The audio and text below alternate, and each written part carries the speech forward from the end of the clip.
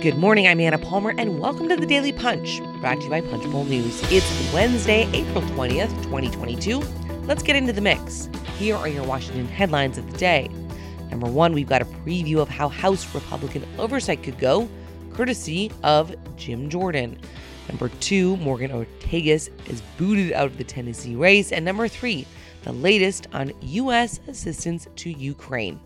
All right, let's get into it. The number one story in Punchbowl News AM this morning is a look at what a possible preview of oversight in a House Republican majority may look like if you take a look at a letter from Representative Jim Jordan, the Republican of Ohio, to the Department of Homeland Security Secretary Alejandro Mayorkas. Mayorkas is testifying in front of the House Judiciary Committee next week, and Jordan, the top Republican on the panel, has a battery of questions he wants answered. Title 42 Public Health Authority and its use at the borders to deny migrant asylum claims and expulsions will be the banner issue. This is Mayorkas' first appearance before the House Judiciary Committee, a panel with some of the sharpest partisan splits in Congress, and it will be a tough hearing for the cabinet secretary responsible for one of the toughest issues President Joe Biden faces, controlling the U.S.-Mexico border. So let's dive in here a little bit with a few of the dynamics to consider. Number one, Jordan, once a foe of House Minority Leader Kevin McCarthy, is now one of his closest allies. The Ohio Republican is going to have the room to be incredibly aggressive when it comes to oversight of DHS, the Justice Department, and just about any other agency in his purview if the Republicans win, of course, especially on immigration, one of the GOP's top issues. Another dynamic to consider during the Obama administration, Representative Darrell Issa, the Republican from California, then the chair of the House Oversight and Government Reform Committee, took a similarly aggressive stance, and the White House tried to find ways to manage him. Think slow-walking document production, making witnesses available very sparingly, and generally trying to make Issa look extreme. The Trump White House was even more aggressive in resisting Democratic demands for information and access. So we'll have to see how the Biden White House is going to handle a possible GOP majority in the House and or Senate. Another thing to consider is Democrats will have plenty to grill Mayorkas on as well. They don't like the fact that the Biden administration kept using Title 42 authority to expel hundreds of thousands of migrants more than a year into Biden's administration. So Mayorkas will take it from the right and the left on immigration.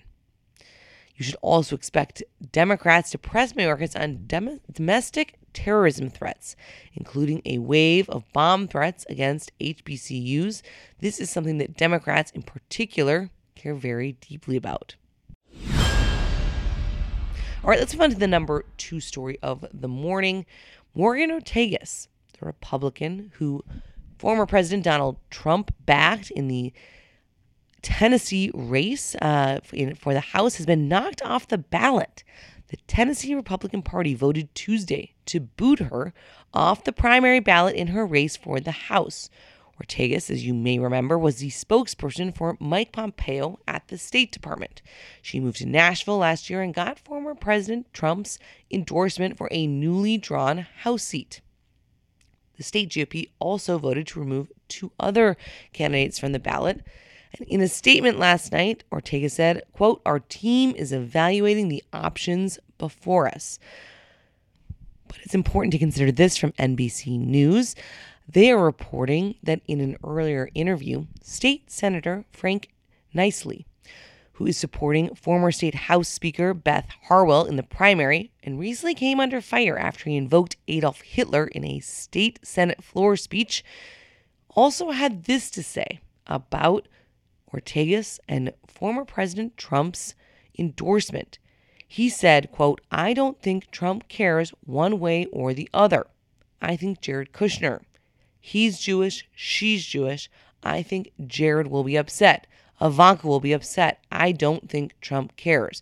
Of course, he's talking about the former president's son-in-law, Jared Kushner, and his daughter, Ivanka Trump, who are both Jewish.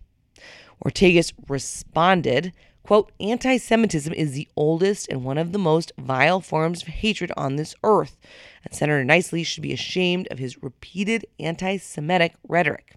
I'm incredibly proud to call myself a part of the Jewish people, and I've always called out anti-Semitism when I see it in all of its forms.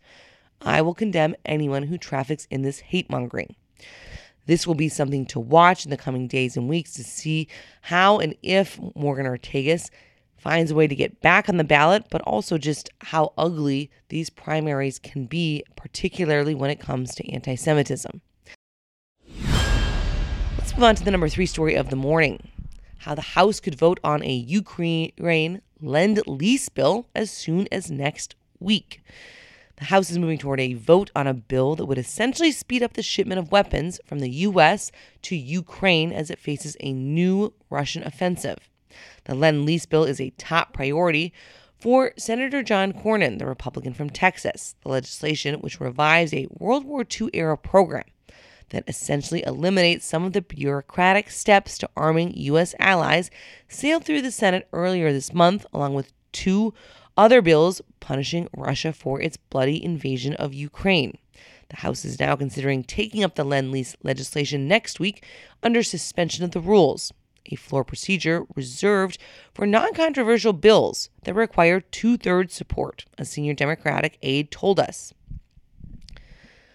Other Democrats told us the measure is largely just a messaging bill. The issue is not the speed in which weapons are delivered to Ukraine, according to information the Pentagon has relayed to lawmakers. Instead, the issue is the lack of available weapons and other supplies from defense firms.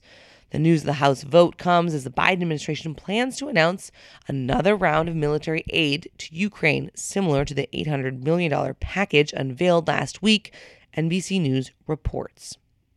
And with that, one other thing to note, just want to remind everybody, we are interviewing Representative Patrick McHenry, the Republican from North Carolina, next Wednesday, April 27th at 9 a.m. Eastern Time.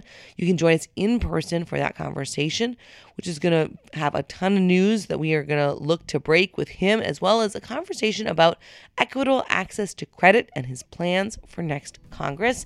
You can join us in person or virtually and sign up for that at our events hub at punchbowl.news. And with that, thanks so much for listening. Leave us a rating review. You can also subscribe to Punchbowl News at punchbowl.news. Have a great day and stay safe.